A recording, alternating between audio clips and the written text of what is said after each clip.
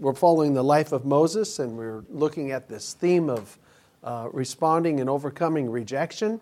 And today's a little bit of another angle on it. It's not as much of a focus on rejection, but it's a focus on something else that was helping Moses. And so let's look in Exodus chapter 3, verses 1 to 6. We'll read this. And again, we're going to see how there's wealth found in the desert. Wealth found in the desert here. Exodus chapter 3, verses 1 to 6 is all we'll read right now.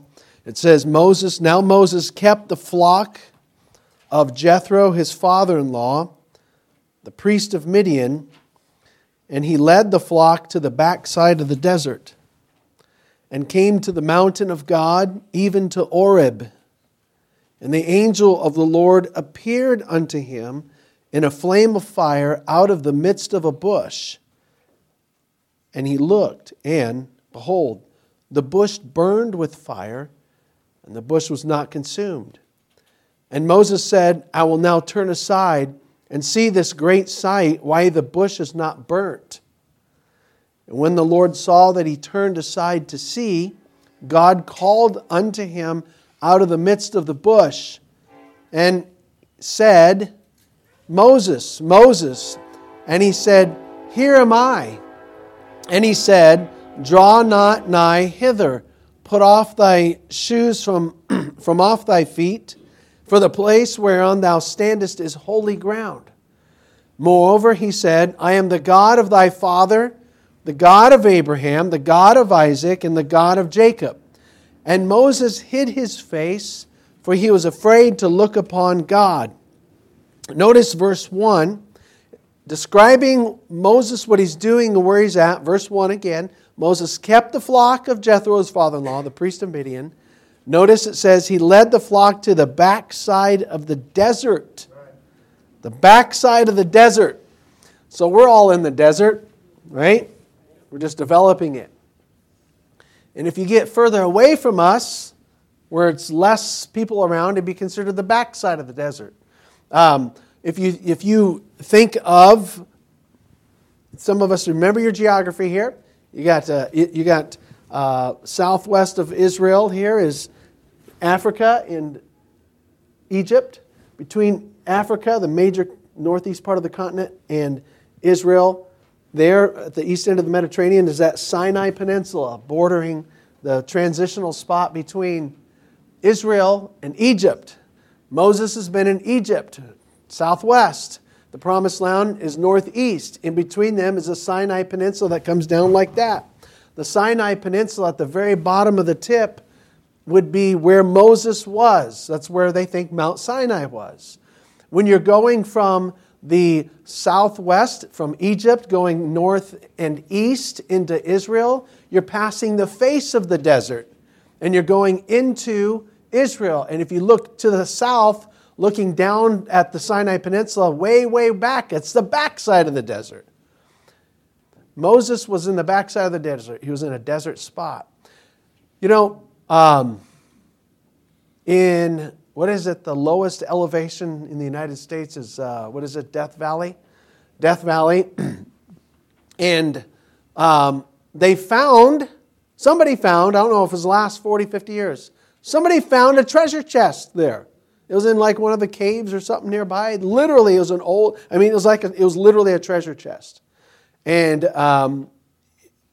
they opened it up and they found it was from the days of the gold rush days, probably mid-1800s. The gold rush days in California. Somebody going through there. They had some gold. There's some coins and some other things that pertain to the day. I think there was a Bible or something in there. They buried it and put it in a cave. They probably thought, we need to come back and get it. And they never, either they forgot where it was at or they died or whatever. Somebody in the last 40, 50 years discovered it. Something there in the desert. You go to Death Valley. It doesn't look like a place you'd want to hang out. Right? No. Like, look at this. Death Valley. I want to get out of death. Right? But somebody found in a place that you wouldn't think you'd find something good, they found a treasure. There's a historian, Arizona historian named Marshall Trimble. I don't know if he's still alive, but I have a few of his books. He's very interesting, reading his books and then even hearing him give speeches about Arizona history. And he knows all the different history in Arizona. We're we're out west here, and we had the Spaniards came here for a while. Then you have Native Americans, and then Mexicans had part of the state at one point, and then we came here and had the purchased top half of the state, and then the bottom half of the state. And he knows all the history of that. And people that came out here looking for gold, and then there was some conflicts with Native Americans at different times. But he tells stories about finding gold and buried treasure.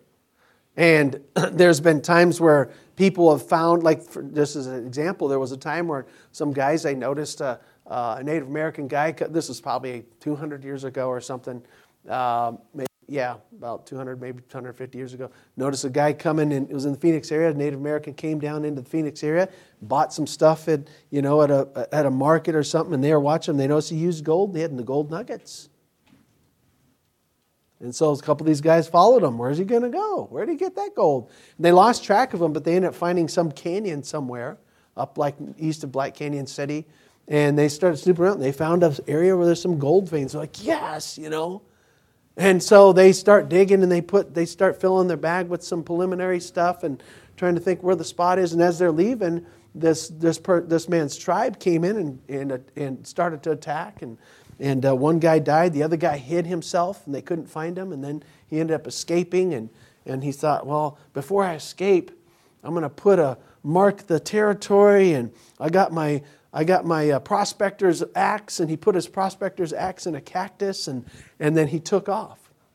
He had a little bit of gold still, and he had made his way to San Francisco for whatever reason, and found how much the gold was and the amount that it would represent per ton. Somebody evaluated it, and he never was able to get back to this area.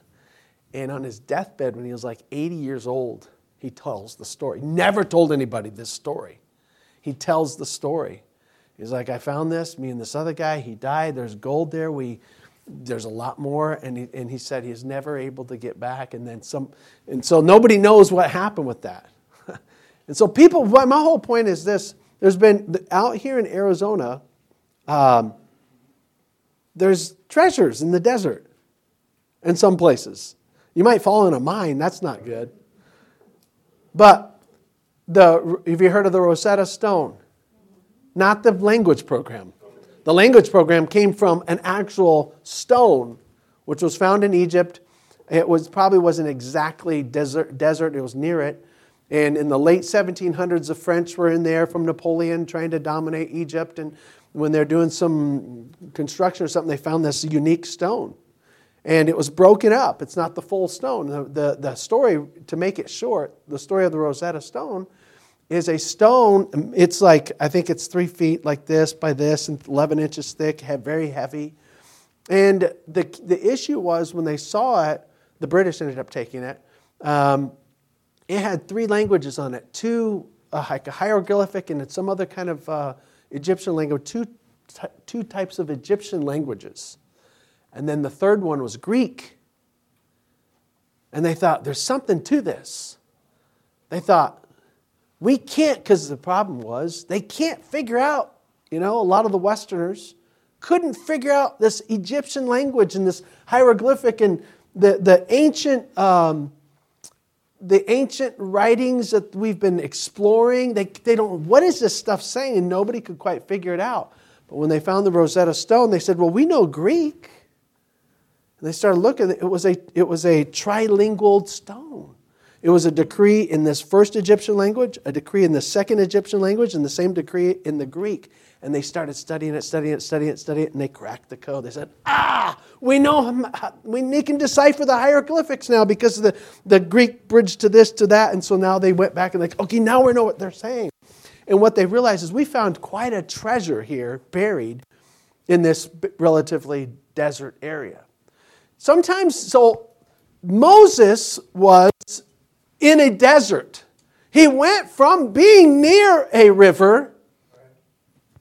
Man, if they had jet skis, he could go jet skiing.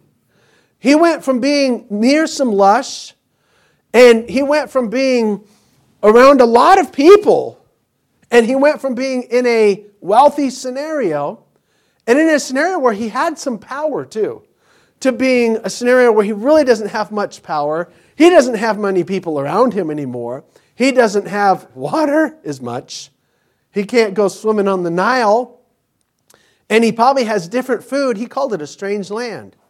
He went from lush to desert-type life. He went from having a lot of people around, plenty of relationships and power, to having a few relationships and small amount of power. He was in a desert spot. He was in a desert phase. His first years, his first 40, he lived 120. His first 40 years, born and raised in Egypt. And it was from what we can tell, a well-accommodated life. And then he has this crisis where he, as we told, he realized in some way, God put it in his heart to some extent that he was meant to start delivering these Hebrews. And he tried to do it. And they rejected him. He tried to intervene for these Hebrews at age 40. And they said, "Get away, who made you a judge over us?" And so he gets rejected by the Hebrews who's related to. And then he finds out the Pharaoh is chasing him down, wanting to kill him because he had killed an Egyptian who was abusing a Hebrew. So next thing you know, his life is changing drastically within a few days. And he runs. He flees going from west in Egypt to east through the Sinai Peninsula, keeping going east past that, just over right into the western edge of Saudi Arabia, which is more desert, what they called Midian. He was with the land of Midian. And so he goes from, look this way, Egypt to Midian, and drastic life change. For 40 years, and his life's different. Some of us are, we think, am I like Moses? Maybe you ask yourself, am I in a desert place? I'm not talking about, obviously, I'm talking about like barren. It's a little bit more barren than you'd want it to be. It's a little bit more undeveloped than you'd like it to be.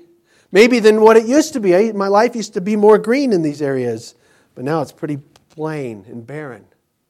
Now, I had these years of this, but now it's plain. It seems like it's almost a wasteland. Is your life barren? Seemingly undeveloped? That's how Moses was. Look what it says he was in the backside of the desert. Now, when he wasn't in the backside of the desert, he was on another side of the desert. He was still in the desert when he was around his father-in-law, which was in Midian. He was in a couple different spots, but it was desert. God, it's interesting, God has, in the Bible, if you know the Bible, it's interesting, God uses the desert. Right? There's people in the Bible. I didn't do a thorough study. I just pulled off the top of my head this morning. But I know there's more than what I'll tell you. Moses, God sent him to the desert for some good things and brought him out. Elijah, for a time, or wilderness, I'll use them interchangeably, sent him in, brought him out. The Lord Jesus spent 40 days there, not to get anything good, but to prove the good that he already was. It was proving him. The Apostle Paul spent some time in the desert, it says, after he was saved. John the Revelator spent time on Patmos, which might as well have been a desert. I think it was a prison. It used to be a prison colony. And then John the Baptist, backing up a little bit, was raised in the wilderness. And God sometimes uses desert stages in a person's life to help them mine treasures that you'd otherwise not find in a regular life. I see 4 in Moses' life. 4 treasures found in his desert.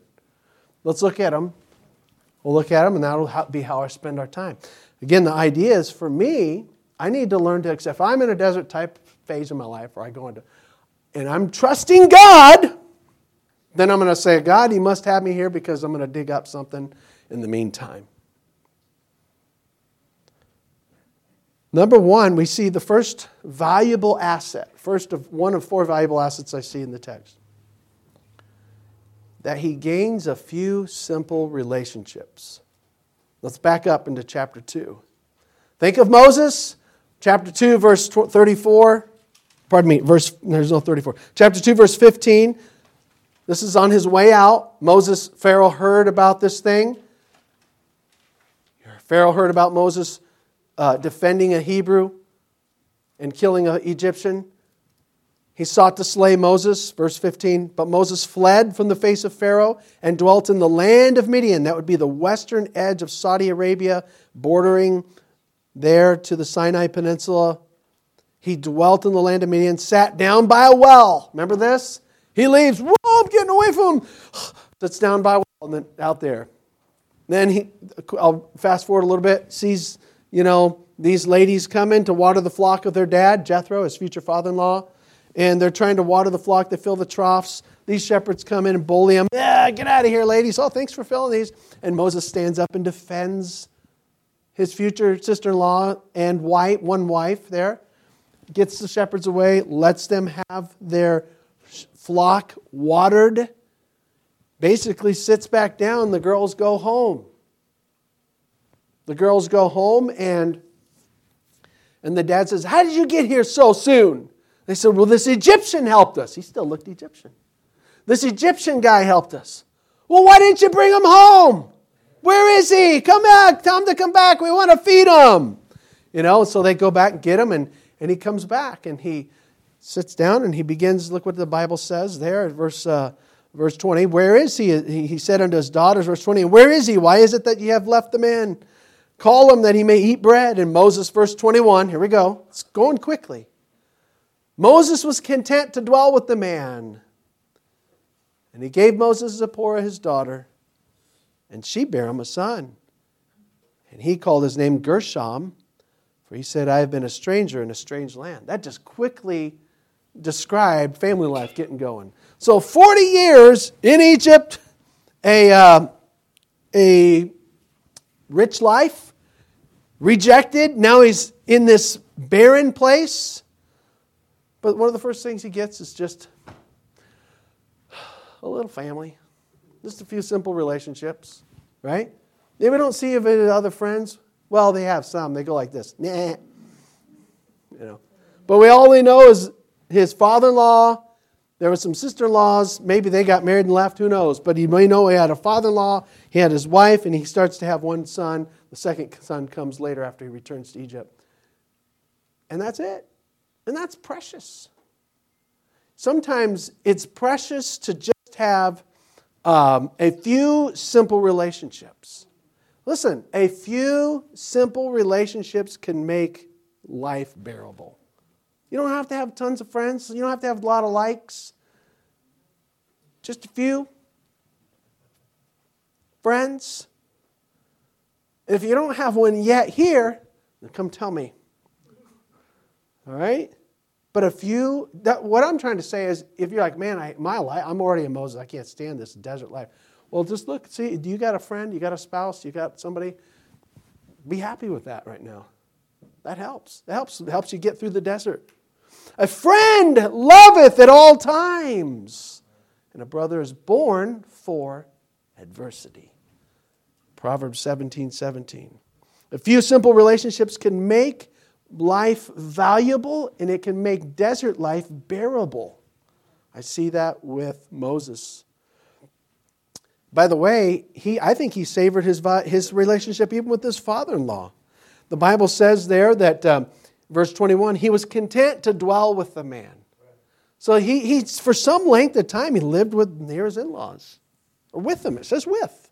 He lived with them. Maybe he was in the area, he probably still had his own tent.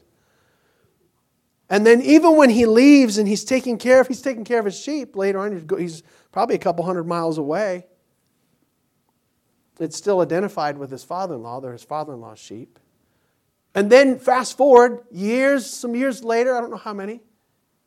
Now Moses, picture this, he delivered the children of Israel out of Egypt. He's got a bunch of them, 1 or 2 million people.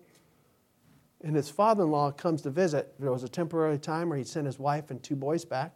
Father-in-law comes with his wife, Moses' wife, his 2 sons, and he welcomes him. Come on in.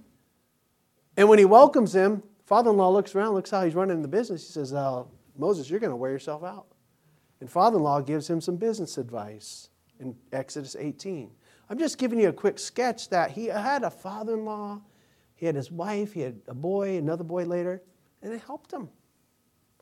It's good to, again, I know you got, some of us, you have your friends on your media and all that stuff. Value who's near you. Who's close to you. This stuff's the stuff on our Facebook stuff and whatever else media you got, it's okay, it's got a place.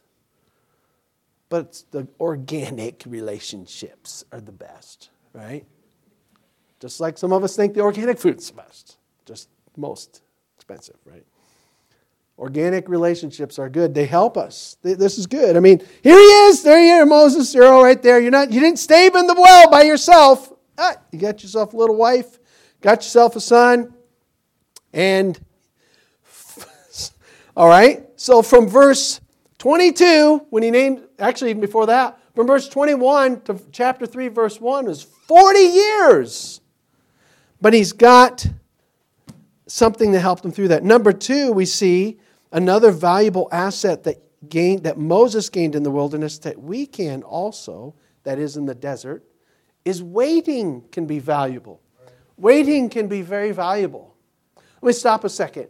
I had, when I was, it was probably 8th grade, 9th grade, I bought I don't remember what year it was, but it's Joe Montana's rookie football card. What year would he have been a rookie? I don't even remember. 80-something, 84, I don't know what it is. Huh? 70-something? I don't know. It was a Topps Joe Montana rookie card. My friend had it. My friend had the card. We were doing cards. I was like 6th, 7th, 8th grade. We did some cards. And he had it. I said, hey, you want to sell it to me? He goes, yeah. How much? $5? I think it was worth $5 at the time. Okay? Late 80s, mid to late 80s. Worth $5. I said, I'll buy it off you. Okay. Bought it off him for $5, kept it in the card case and everything. And I saved, it was about 4-5 years later. He had won a couple more Super Bowls and all that. And I think it was my brother-in-law and I were at Park and Swap selling stuff, and I brought my cards with me. I think I was a freshman in college, probably like 92, 93. And I was like, I'm willing to sell this. And it was, the value I think was $120 at the time on it's called a Beckett. It's a valuation of cards. I sold it for $110. That's pretty good. Yesterday, I was in a card shop with my boys up the street. I saw the same card. It said $180. I'm like, that's not bad. Didn't go up much more since I sold it. You know? And so $110 that I sold, so I made $105 off of it. I was all happy about it. Just waited a little bit, and it gained value. Sometimes waiting helps you think certain things gain value. Okay, what's happening here with Moses? So here he is, chapter 3, verse 1. He's keeping a flock. All right, taking care of the sheep. What was happening 40 years earlier? He tried to be like, I'm going to save you Hebrews. All these Egyptians abusing you. I'm going to help you guys. And he helps the one guy. The next day he tries to stop a fight between the other two. They say, get out of my face, man. That's what they basically did. So he leaves 40 years later. They weren't ready. These people were slaves. The Bible says they're making brick and they're working all the time and they're like, oh, this is hard. And they're fighting with each other, and then the Egyptians were whipping them. It was a horrible life. He tried to help them and they didn't want it. They didn't want his help. They were slaves and they didn't even realize how bad it was. By the way, some people are like that. Some people, they can't stop sinning. Sin is what they eat. Sin is what they drink. Sin is what they breathe. And they can't stop, and that's not the worst part. The worst part is they don't realize how bad they are before God. That they're the devil's slave, they're sin's slave, and they're headed for a lake of fire. They don't see it. They don't see that Jesus Christ is their Moses. It takes a little time. It takes a little conviction. That's what Jesus Christ is, by the way. He's here to save me not from my hard life right now, but from the sin that I've sinned, and I am a sinner, and I need to be forgiven of it and released and saved by my heavenly Moses. And so here they are. They pushed him away. So he's like, okay. And so 40 years later, what does it say though? It says in the meantime they were getting ready. Chapter 2, verse 21, verse 23. Chapter 2, 23. While Moses was in the desert waiting, it says it came to pass in the process of time. The king of Egypt had died. The children of Israel sighed by reason of the bondage. And they cried, and their cry came up unto God by reason of the bondage. God heard their groaning. God remembered his covenant with Abraham and Isaac and Jacob, and God looked upon the children of Israel, and God had respect unto them. It's almost like they finally say, okay, God, please help us. Now they're ready. Well, Moses had been waiting in the wilderness for them to be ready. And ironically, now it tells you, oh, by the way, there's this guy, chapter 3, verse 1, who's hanging out in the wilderness by Mount Sinai keeping sheep. I think he's qualified to come back and save you all. What I'm saying is Moses they weren't ready for his deliverance, so Moses was waiting on that. Now God connects them together. Quickly, I'm going to read Psalm 62, verse 5. Psalm 62, verse 5, about waiting. Let's read verse 1 first. Psalm 62, 1. Truly my soul waiteth upon God. From him cometh my salvation. Verse 5. My soul, wait thou only upon God, for my expectation is from him. He only is my rock and my salvation. He is my defense. I shall not be moved. The waiting here of the psalmist we can relate with. Moses in the wilderness, he's waiting, passing the time. So there's value in his relationships, a few simple relationships. There's value in him waiting.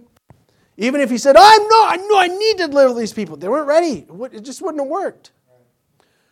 And God, I know God can go in and make them change their mind but God just lets people do things. You notice that? I still believe in a God of sovereignty and a God of free will. And he's letting them. Okay. All right. Number 2, waiting becomes valuable. Number 3, his work becomes valuable. What? This is not valuable work. Chapter 3, verse 1.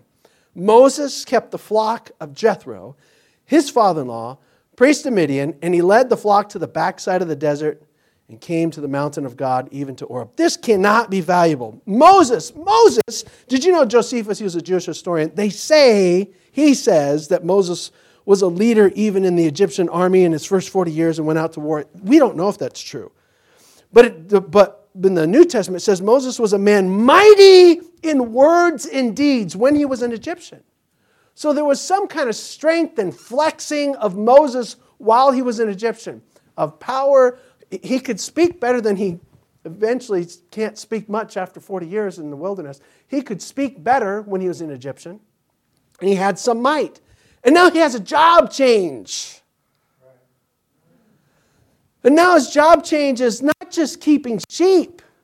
Well, wait, keeping sheep. Let's just say stop on that part. He's keeping sheep. How many of us hung around sheep longer than 5 minutes? Anybody ever been around sheep longer than 5 minutes? All right. Anybody else? 5 sheep? Okay, if you start mingling around sheep, this is what can happen. You be around sheep. Now, they'll learn to follow you. They get used to their voice, just like Jesus says. But if you fall down and hit your head on something, boom, you're like, oh, and you're bleeding like the pastor from the attic, and they'll just be like, nah. They don't care. They're disinterested. I mean, if you run and you fall on a stick and you're like, oh, you're impaled out in the pasture, they'll just be like, they'll just look at you. They won't even be as good as your dog. Your dog will be like, lick and then go run. Go, lassie, go get help, type of thing. And so, but he's just taking care of sheep, and they're just like, they're just sheep. They follow you to some extent, and you got to work with them and get all the junk out of their hair and nose and backside, but they don't care about you. They're just like, nah. So he's taking care of sheep from taking care of whatever else. He's down there taking care of sheep. It's not just that. They're not even his sheep. They don't belong to him. They're his father-in-law's. Hey, man, you working for your father-in-law? Yeah. Maybe if his buddies from Egypt come visit, hey, let's go see Moses, man. Let's go get around our chariot. Moses, what's up? They pull up in their chariot. What's up? You taking care of sheep? Yeah, guys. Man, those are pretty cool sheep you have. Oh, they're not even my sheep. You're working for what? You're working for your father-in-law? Yeah. What? I mean, this is humble. It's work. Seems humbling, doesn't it? Taking care of sheep, working for his father-in-law. The sheep don't belong to him. And then, not only that, he's not just in the desert, he's in the backside of the desert. Man, this isn't even nice around here, Moses. What do your sheep eat, man? What are they eating? Dirt? Maybe that's what his buddies were saying. And then, they're chewing up whatever they can find. But you know what? This work was perfect. This is exactly what was training him. You see, he was taking care of sheep. That's what God's people were called. And they weren't his sheep. Right. When he takes care of the children of Israel pretty soon, they're not his. In fact, a few times he appealed to God. God, what are you going to do about these people? They want to kill me. He had constantly, God, these are your people. I'm just stepping in. And he was used to that because he was doing that for his father-in-law. Hey, Jethro, your sheep here. What do you want me to do here? He was taking care of sheep. That's like God's people. He was taking care of sheep that weren't even his. That's how it will be with God's people. And he would be in the desert. He was already training in the desert. That's where he was going to take God's people. And not only that, he was by this mountain called Oreb, which we know as Sinai. When he first works, when we first meet him on the job, he's going to go back to the same spot, except not with that kind of sheep, but with God's sheep, massive amounts to them. I know this place, folks. Don't worry about it. I don't need the GPS. I've been here. And he's bringing everybody back by the Mount Oreb again. He's been there already. And he'll get the Ten Commandments and he'll get them situated. God's preparing. God's making his work meaningful. He probably thought, what am I doing here? And then later on in this chapter, God says, I'm going to show you. You're going to come back here with these people. Isn't that neat? How God can bring things full circle? I don't have your life sorted. I don't even have mine all the way sorted. But think, whatever I'm doing right now, if I know God's in me, if I know God's led me to do what I'm doing right now, there's got to be something redeemable in that. Huh? I mean, if we're going to just follow the Bible as a guide, we see there's something redeemable in what Moses was doing here. And he probably didn't see it yet. And sometimes it might take a little longer to find. I mean, what kind of work do you do? You don't have to tell me out loud. What's your work now? Do you think that perhaps God's showing you going to complete some other purpose through that? Maybe soon, maybe later. I remember working for my dad. I mean, as a side note, I remember for years working for my dad, running a shop. And Dad would be gone sometimes most of the day because he had another job at the General Motors Proving Grounds. And I was in the meantime like, I want to be a pastor, And I was privileged to be assistant pastor and stuff here with my father-in-law. But there was a while I was like, man, I just really want to be a pastor. I just really want to. And God's time wasn't yet. And so, but I remember after a while, when I finally became my father-in-law here, we transitioned the small church. As I was transitioning and becoming the pastor, there were certain things immediately I was able to do because I knew some business with my dad. And there were some needs behind the scene business-wise, organizationally, even though it's a small church. There were some business-type things that we needed to address that right away I could go, I can take care of that, I can take care of that, I can take care of that and that and that. And kind of, I'm not an expert, but there was some basic skills that I'd already learned with my dad that right away helped the church. And I thought, well, there was a purpose in that. I mean, there was many purposes in that. But his work became valuable. Your work, say, God, I'm following you, Lord. So whatever you got me doing, you're just going to have to make, I guess there's something special in this until you show me otherwise. That's Moses. He finds that there's a valuable asset gained in his desert. And then the last of all, the worship. There was value in his worship here. Now, I don't know, to be honest, I don't know what he did by way of seeking the Lord up to this chapter. I'm not sure. I believe he knew the Lord because we have hints of that in some other scriptures. But right at this point, he is keenly alert to the Lord. Now watch this. What happens when you go out, follow me here. Can somebody turn on the fan? You want to turn on that fan, brother? Adam, on the AC? Thank you. let's think about being literally in the desert, okay? I kind of like it. Well, this time of year because it's not hot. What happens if you go out in the desert? You're like, man, it's quiet out here. You I didn't realize, I didn't know what quiet was. I mean, especially me. I mean, there's always noise wherever I go, my kids and stuff. But you go out in the desert, like, wow, this is quiet. And then if you spend any time like in the desert or away from the city, you start becoming attuned to, you put your phone away and all that stuff, you start noticing stuff. You're like, oh, look at that butterfly, Or you're like, oh, look at that woodpecker. It's all quiet. And then at night you're like, what's that noise? A skunk around here? I don't care about the mountain lions. It's the skunks I'm afraid of, right? What happens? You start noticing things you didn't notice when you're in the city or sounds that you wouldn't notice in town. You start tuning in, right? So he is out of the hustle and bustle of Egypt.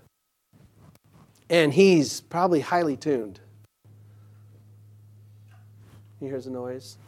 He sees something different. He would notice different things because at this point it's all kind of barren and like, oh, there's something over there. He's attuned to things because the other complexities and hustle and bustle's away. And now he's tuned in. Now watch what the Bible says in chapter 3, verse 2. The angel of the Lord, verse 2, appeared unto him in a flame of fire out of the midst of the bush. Now I want to just quickly say the angel of the Lord, I think what this is saying, it's a flame is God's say, this is my angel, this is my messenger. God is the personality here, not an angelic being. God is the personality here. It's like, here, let me send you my message. Here's my Marco Polo. Here's my text. Here's my whatever. That's my angel. Here's God's angel, this flame of fire. And so Moses is going through the desert, and he's like, oh, that bush is on fire. Maybe he'd seen that before. But then he's thinking, wait a minute, I don't hear it crackling. I don't see any smoke. It's not turning black. I still see the bush, and I still see the flame. Nothing's changing. He says, look what the Bible says. Moses said, I will now turn aside and see this great sight, why the bush is not burnt. By the way, as a side note, poor Moses, he had nobody to talk to. He had to talk to himself. I'm going to turn aside and see why this bush isn't burnt. Do you hear that, Orville? All right. Anyways, he said, I'm going to go look at this. He didn't say, I'm going to turn aside and see why there's a flame or why it's burning. I want to see why it's not burnt. He's like, something's different here. He's tuned in to God. He goes over to the bush. When he starts approaching it, God says, you're not just coming to me, you're coming to a holy God. Take off your shoes. You don't just come as you will. Draw not nigh thither, verse 5. Put off thy shoes from off thy feet, for the place whereon thou standest is holy ground. Moreover, he said, I am the God of thy father, the God of Abraham, the God of Isaac, the God of Jacob. And Moses hid his face, for he's afraid to look upon God. So Moses is going, he sees the bush, and he's like, whoa, wait a minute. Oh, wait, that's different. I'm going to go check this out. And as he goes, he finds out this is the Lord. And this whole, it's like the next, chapter and a half, almost 2 chapters is the conversation with him and God at the bush. And there's other issues that we're going to unpack from that in another message. But I think it's neat that he has this burning bush encounter with God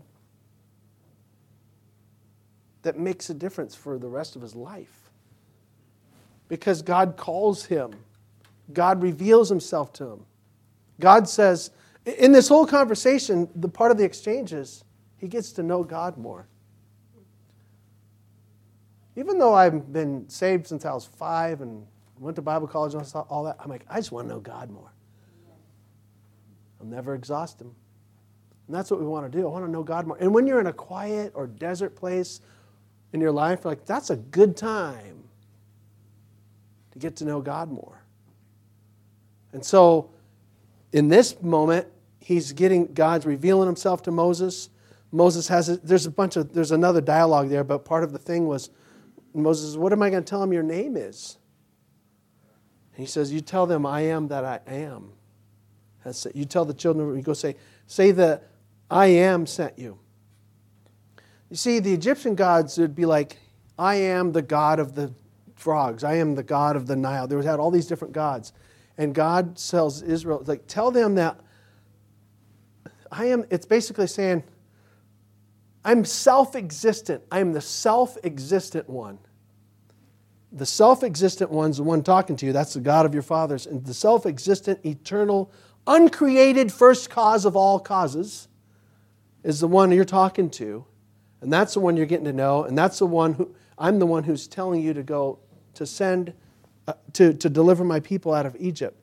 He got to know God more. He got to know how big God is in that sense, and the magnitude of God.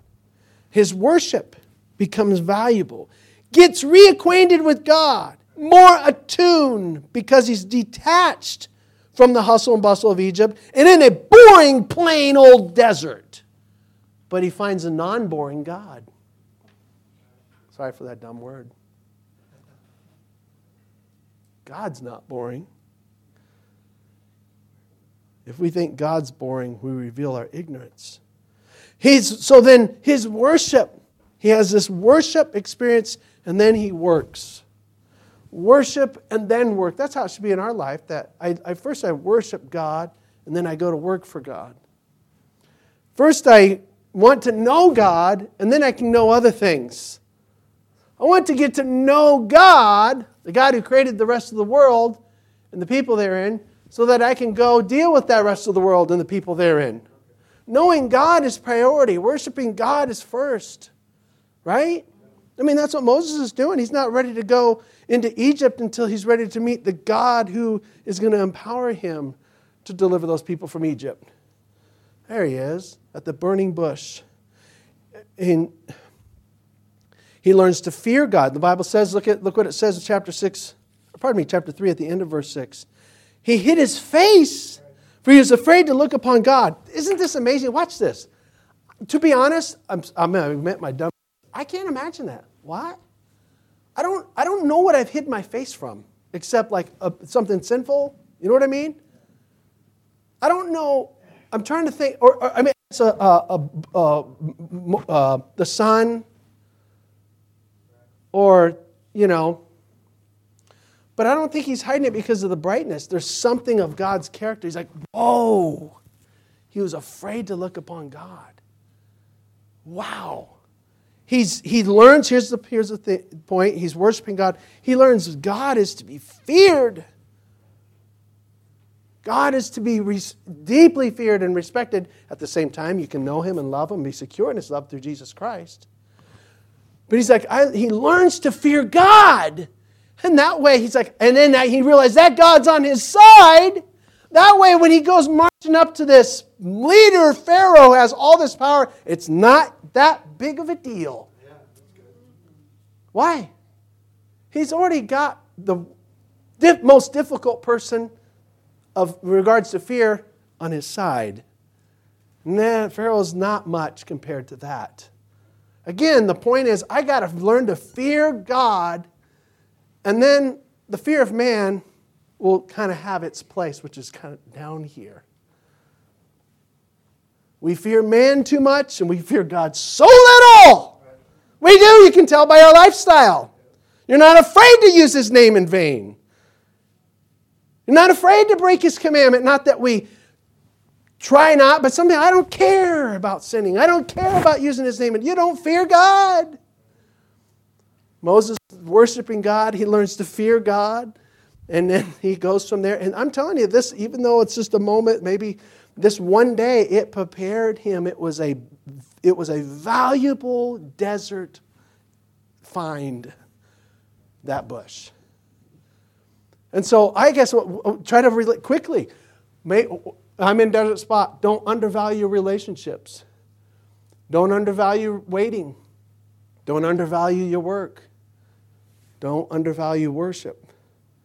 It could be, again, things that you would otherwise not find outside of the desert. Are you in a desert spot? I hope this helps us. I mean,